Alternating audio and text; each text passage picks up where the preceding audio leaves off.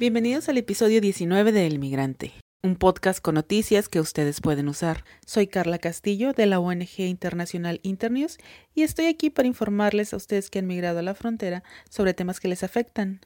Les recordamos que si quieren recibir actualizaciones informativas por medio de WhatsApp, solo tienen que enviar un mensaje al número de Tijuana 664-853-5904. Estas son las noticias de la semana.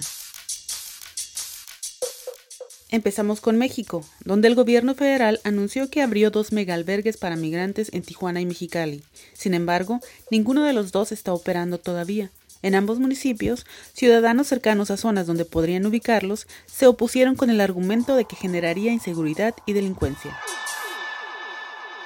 En los Estados Unidos, la Suprema Corte avaló la regla propuesta por la administración de Donald Trump, con la que prohíbe a migrantes solicitar asilo en los Estados Unidos si han vivido o viajado por otros países para hacerlo. La orden se aplica a toda la frontera mientras se lleva a cabo el proceso de apelaciones. Pasando por Guatemala, más de 2,000 niños migrantes que viajaron solos fueron deportados desde México entre enero y julio de 2019. Activistas haitianos piden que el gobierno mexicano cree un programa permanente de regularización migratoria. Después de 3 años en México, muchos haitianos siguen con dificultades al intentar obtener documentos para trabajar. En El Salvador, alrededor de 800 elementos de seguridad serán desplegados en operativos por la frontera con Guatemala y Honduras con el objetivo de reducir la cantidad de migrantes. El Centro Nicaragüense de Derechos Humanos denunció ejecuciones extrajudiciales de opositores del presidente Daniel Ortega en zonas rurales, quienes participaron en protestas contra su gobierno. Y el Ministerio de Relaciones Exteriores en Honduras negó que su gobierno aceptó un acuerdo con Estados Unidos para funcionar como tercer país seguro para cubanos y nicaragüenses.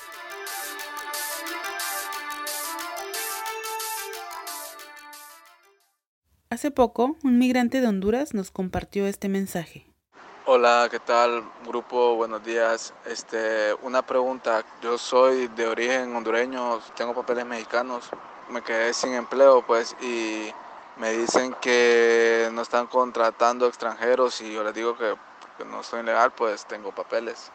Tomamos esta y otras preguntas sobre cuestiones laborales y el proceso de búsqueda de empleo de los migrantes en México y hablamos con César Palencia Chávez, el director de la Oficina de Atención a Migrantes del municipio de Tijuana. Empezamos a buscar empresas que contrataran a personas migrantes, empresas que estuvieran concientizadas y que tuvieran una idea de cómo hacerle a la hora de contratar personas migrantes, porque contratan ya sea un mexicano que ha sido deportado, que va llegando de sur a la ciudad, o una persona migrante de cualquier país del mundo. Hoy en día sé que tenemos 47 empresas inscritas en la bolsa de empleo y te puedes encontrar de cualquier tipo de empleo. Te puedes encontrar el autoservicio, te puedes encontrar una maquila, te puedes encontrar choferes de autobuses. Es decir, te encuentras de todo tipo de empleos y esta bolsa de empleo nosotros mes con mes la renovamos para saber cuántas vacantes tiene cada empresa y la verdad que te sorprendes porque cada mes han sido más de 1,500 vacantes y sabemos que si seguimos extendiendo el programa, buscando empresas, podríamos seguir consiguiendo muchísimos empleos más. ¿Qué requisitos en general son los que necesitan? Se piden. Los que se piden, porque individualmente puede haber algunas variaciones. Cuando hablamos de un migrante internacional, tiene que ya estar de manera regular en el país, es decir, tener una visa por razones humanitarias, una residencia temporal, una residencia permanente y que, ya todas estas visas te dan derecho a trabajar, vienen ya aparejadas de un CURP y prácticamente es lo único que necesitan las empresas, que tengas tu regulación, tu visa y tu CURP. Ya lo demás, las mismas empresas también les ayudan a sacar el número de seguro social, un RFC, que algunos sí lo necesitan, y demás cosas. Pero de entrada, tú puedes trabajar cuando estás de manera regular y tienes tu CURP. Mira, realmente las empresas tienen la facultad de, mediante sus procesos de selección, decir tú sí, tú no reúnes el perfil. ¿no? Una cosa es eso y otra cosa es que discriminen a alguien.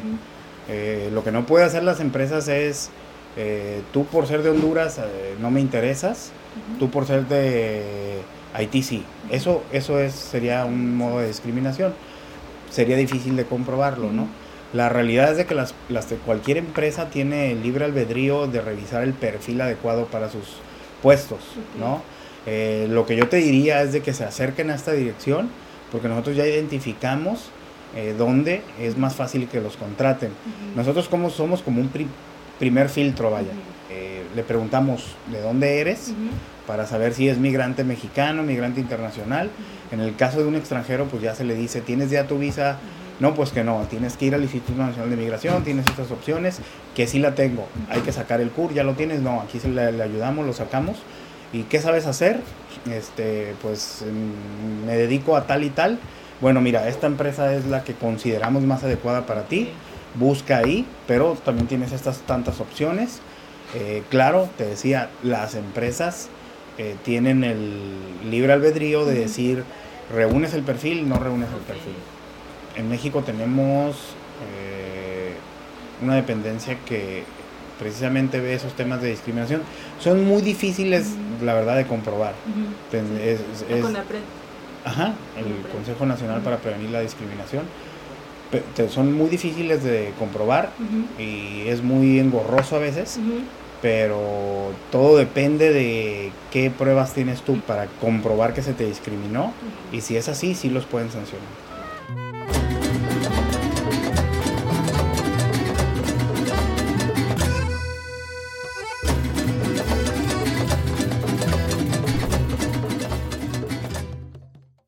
Francisco llegó a Tijuana desde su nativo El Salvador hace 5 meses y aún sigue esperando respuesta de su solicitud de refugio en México.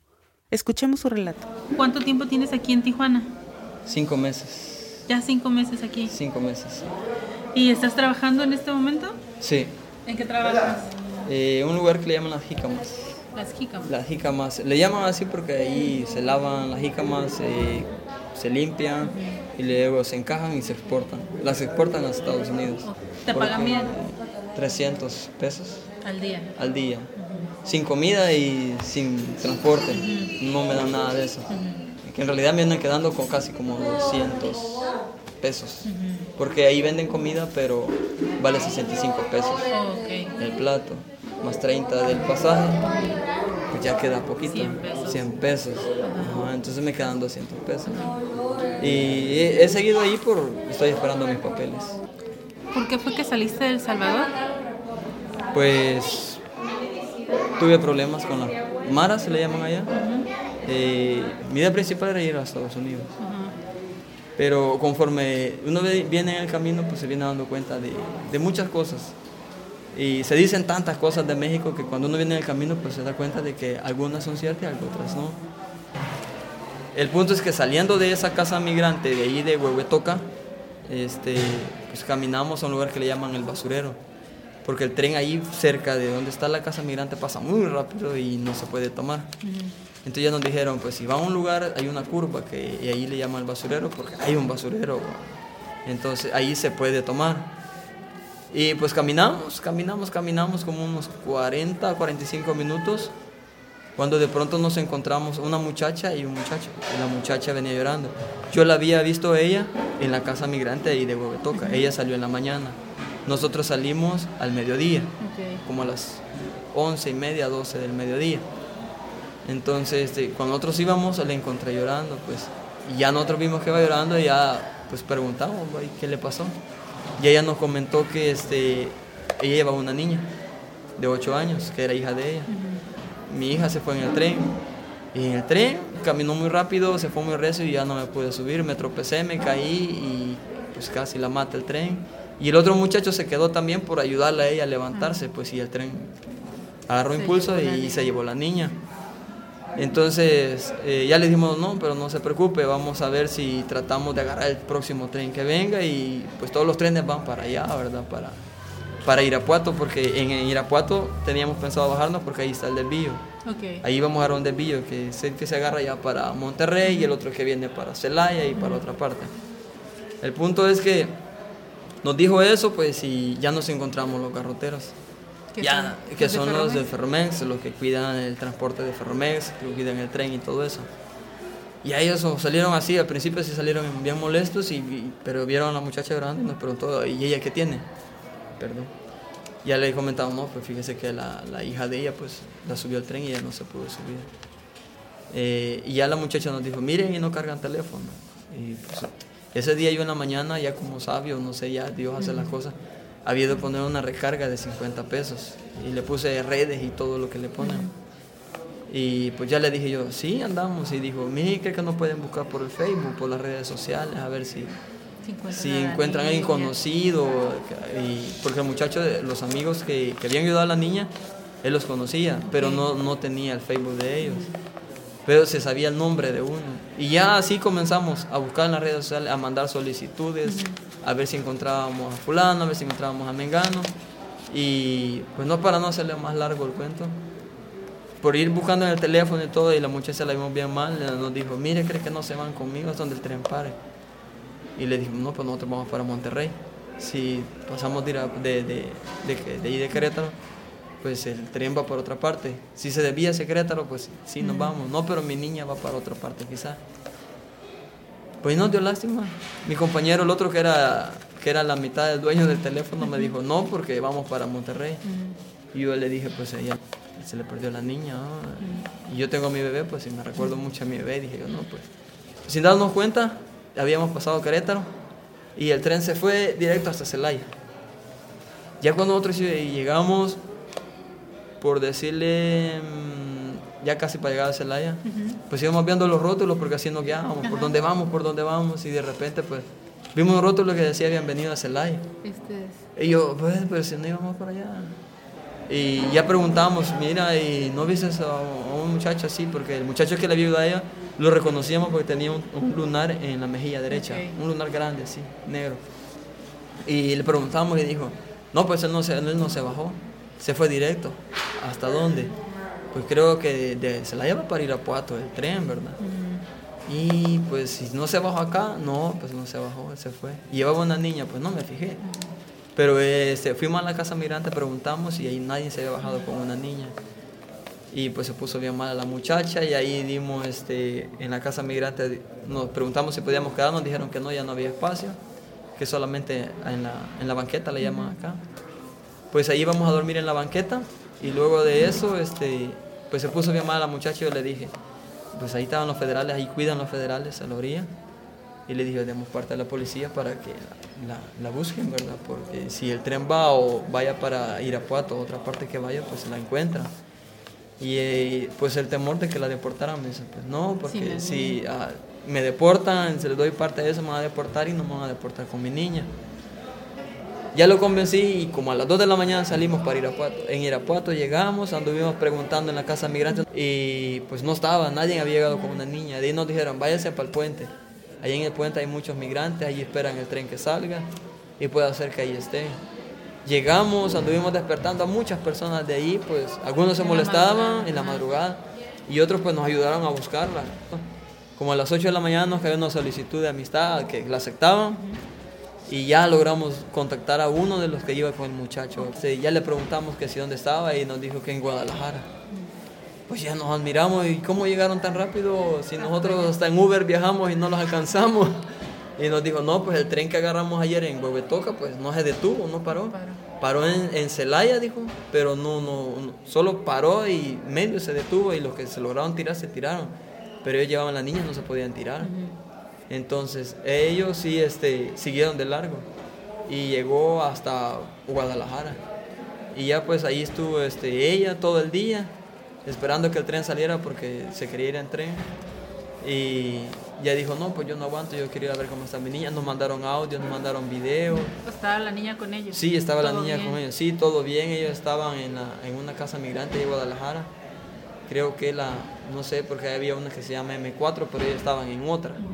Y la FM4, hay dos. Okay. Hay una que está cerca de la línea, y la FM4 también está cerca de la línea, pero está más arriba donde el tren llega. Pero ella estaba en una de esas y ya ella pidió, mire, me puede mandar una foto, mire, me puede mandar un audio y ya se comunicaba. La niña bien tranquila, como que nada, pues la mamá se estaba muriendo de preocupación.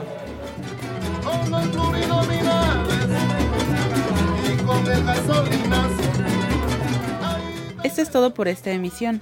Esta semana queremos dar un saludo especial a nuestro compañero Douglas Oviedo, quien después de 6 meses de proceso recibió el asilo en Estados Unidos y se encuentra ya en San Diego, California. Hola grupo, saludos a todos, que Dios les bendiga a todos. La verdad es que me siento muy feliz por todo el logro que obtuve, que se hizo. Realmente que la justicia de Dios existe y ya estamos aquí en Estados Unidos, se me pudo otorgar el asilo y quiero compartirles con ustedes esto. Por favor, no dejen de creer, no dejen de perseverar. Recuerden que la perseverancia y la esperanza es lo último que se tiene que perder en esta vida. Si hemos llegado tan lejos y llegamos hasta Tijuana, hasta la frontera, no miremos nuestro sueño imposible. Ya lo sabes, mándanos tus mensajes y notas de voz al WhatsApp con número de Tijuana 664-853-5904. Y busque nuestro boletín impreso en Albergues de Tijuana. Contiene mucha información importante, incluyendo direcciones de albergues y ofertas de empleo. Muchas gracias por escuchar El Migrante. Hasta el próximo episodio. Cuídense y que les vaya muy bien. Ahí tenemos que